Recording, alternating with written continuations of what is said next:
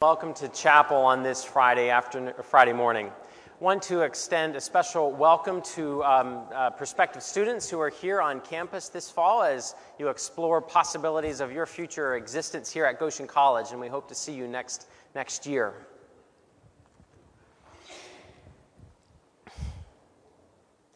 O Lord, why do you cast me off?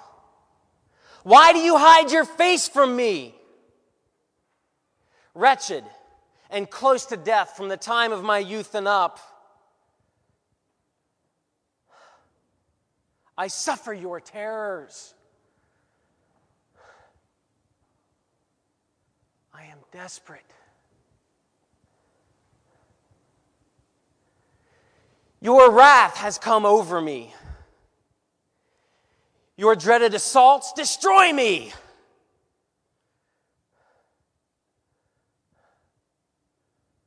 They surround me like a flood all day long.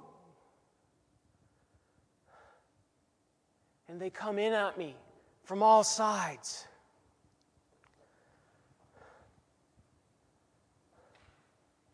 You have caused neighbor and friend to shun me.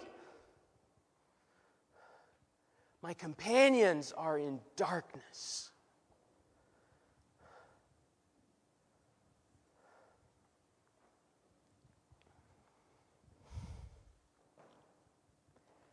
These are the final words of the psalmist of Psalm 88.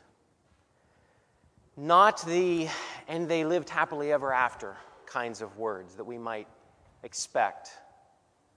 Not the niceties of praising God and addressing God in an unblameless way that we might expect. For this particular psalmist of Psalm 88, this whole psalm begins in the pit and ends in the pit, so to speak. Psalm 88 is an example of biblical lament, though an extreme form of lament. And when you look at the book of Psalms, almost half of the Psalms can be considered that of lament. Lament psalms are not mere complaints to an uninvolved God. No, they are deep prayers to a God who the psalmist expects that God will act in some way or in some venue. These are prayers of deep intimacy between God and God's people. An intimacy that invites authentic words, raw expression from the heart. These are prayers that grant permission to grieve and protest. They are prayers that prepare for the ways of new understandings of God. Prayers that promote solidarity with those who suffer. I believe these are some of the richest and deepest expressions of prayer that can be found in our Bibles. They often end with joy and resounding praise, unlike the one that I recited, but only because they have known deep despair and pain and trauma. These are prayers that exude a deep trust in God, but only because they have walked through the valley of the shadow of death. These were the prayers of the stuff of life. And that's why I think there is such a huge category of these prayers within Psalms. These were the prayers that invited us to engage God with some of our own harshest realities of life, rather than escape it. As I stated, Psalm 88 is an example of extreme lament, and one that does not end in praise. And for that, I'm grateful that biblical prayerful witness is found within our canon. Another book of the Bible that is also an example of extreme lament is that of Lamentations. Chapter after chapter after chapter, 5 chapters worth of the author railing against God and blaming God and crying out to God. In this book, it is a deep book of emotions stemming from pain and a faith-shattering experience of relationship between God and God's people, particularly the Jewish community in that historical time. But an interesting note about this book is that nowhere in this book does God speak. Nowhere. God does not rebuke the author for expressing themselves in such a way. God also does not say, go take your pity party somewhere else. God also does not just simply and tritefully say, trust in me and all will be well. In this particular book, there are no words attributed to the voice of God. Lamentations is indeed a book of intense pain, trauma, and extreme suffering. Yet the power of its poetry can embrace the sufferings of any whose bodies and spirits are worn down and assaulted. Another feature of this book is that it contains multiple voices crying out to God. Voices and testimonies. No one speaker dominates this book. Now, there are two voices that I wish to highlight this morning found in the first two chapters. The first voice is that of the survivor.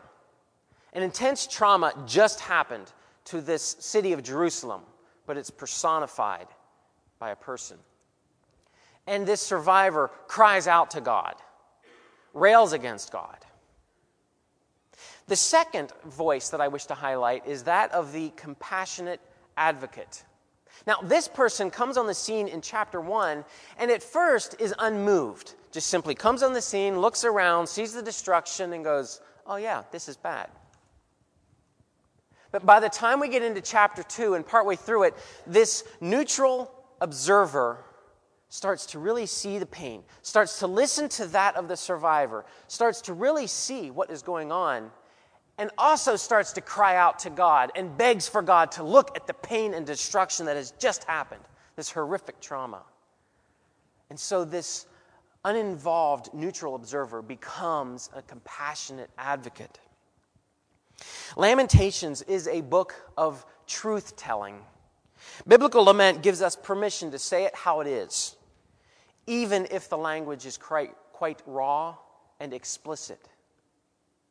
Lamentations invites compassionate companionship. We too are invited to open our eyes, look around to the pain, to the trauma, to the brokenness, to the hurt around us. And we too are called to cry out on behalf of other people. Lamentations, if you read all through 5 chapters, enables voices to speak up.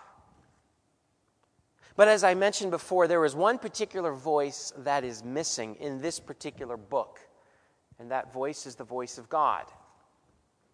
For some reason, God does not speak, nor heal, nor respond, nor anything. The only reason we know that God exists is because the authors are crying out to God. For some reason, God offers no words in this great time of duress and suffering. But then again, if God were to speak, what would God say?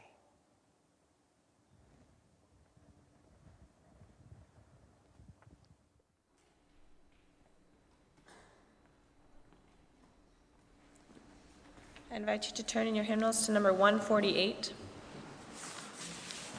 By the Waters of Babylon. We'll sing through this one time together, and then we'll split, like maybe here, so that it's a little bit more even. And we'll sing it around 2 times. This side can follow me, and that side will follow Tamara.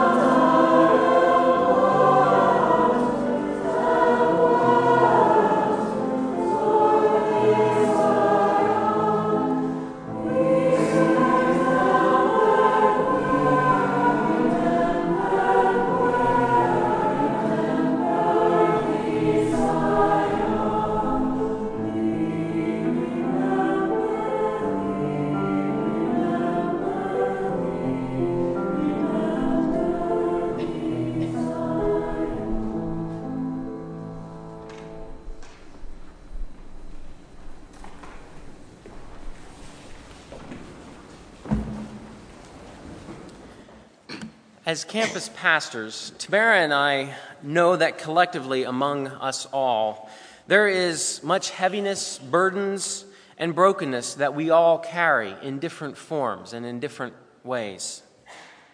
Now, if we believe that you all and we all reflect the many sad statistics that we read about and know about, we know that a significant number of you have experienced some form of physical or sexual abuse as children, as young adults, as adults. We know that many of you may have experienced some form of brokenness from your homes before you ever came to college here. We know that many of you have considered suicide. Many of you might be suffering from various forms of mental anguish and illness, depression.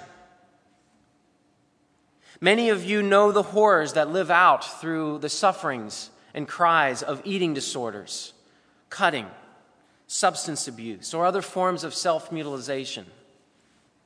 You carry a lot of stress in your lives, and at this time in your semester, you may be feeling overwhelmed by the schoolwork that you have, the exams, the tests, the quizzes, the activities, the projects, the responsibilities and expectations of the extracurricular activities that you may be involved in. You might be missing home, confused by all the questions that might be circulating in your head and not sure what to do about it. You may be experiencing emotional information overload. And you may be all too familiar with anxiety. As campus pastors, we know that in this space this morning, there may be much heaviness, brokenness, grief among us. Some of us may be crying out in words similar to Psalm 88. Some of us may be living out the raw pain and grief, like that of the survivor in Lamentations, while others carry the weight of the compassionate advocate, walking with others. This morning in our chapel service, we will be offering a time of anointing.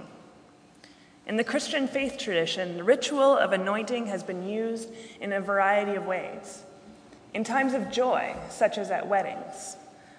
In times of consecration or recognizing of holy moments, ordination of ministry, or other times like that. And it's also used in times of illness, grief, sickness. This morning in our chapel service, we will be offering a time of anointing. But it will be a recognition of our desire for healing and wholeness, for whatever burden or heaviness that we might be carrying. Though anointing is not a magic formula that will guarantee that your pain or grief will dissipate and dissolve, it is a step in the direction that could lead toward healing and wholeness as God and God's people lift you up and carry you this morning through song and through prayer. The process for anointing this morning is simple. You're invited to participate in one of two ways. Tamara and I will both be down front, and you're invited to come forward and be anointed by either one of us. And as we anoint you, we will say the following words. In the name of our Creator, Redeemer, Sustainer, may you experience wholeness and healing.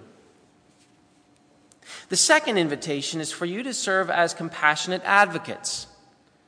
While others are coming forward, Jess Buller will be leading the rest of us in singing songs that confess our journeys, songs that offer hope and joy and faith. As we move into a time of anointing, please join me in prayer.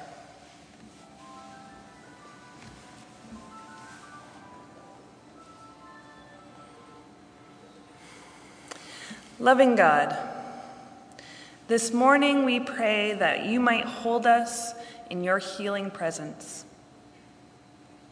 Your compassion and your love is strong enough to bear even our deepest hurts. Come to us now. Touch us with your love. Listen to our prayers.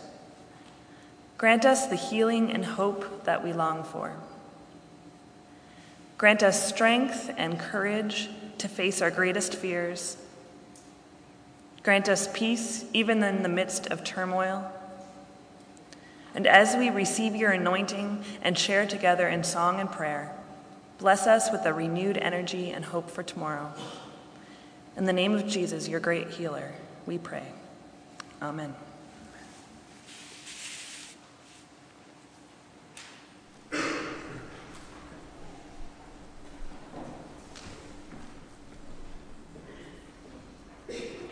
Number 377 in your blue hymnal, Healer over every ill.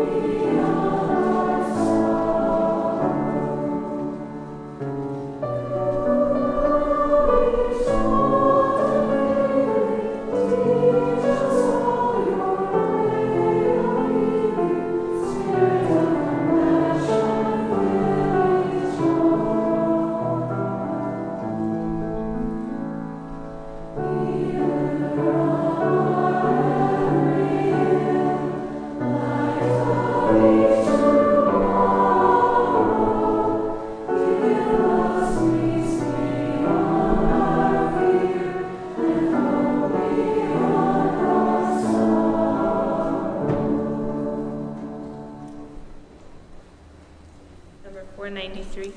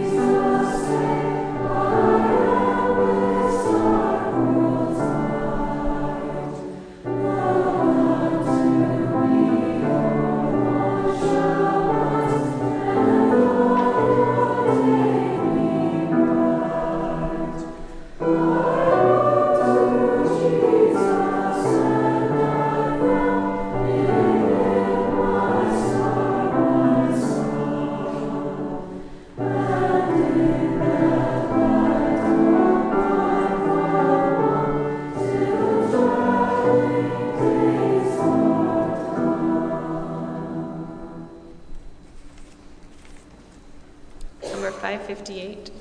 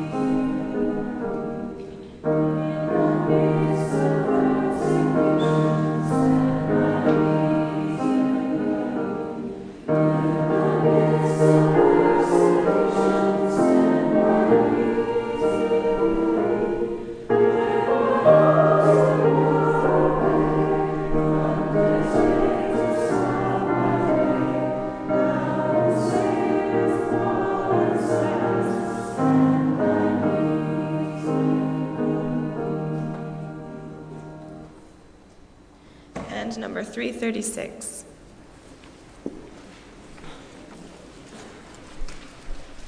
As our final song. Oh,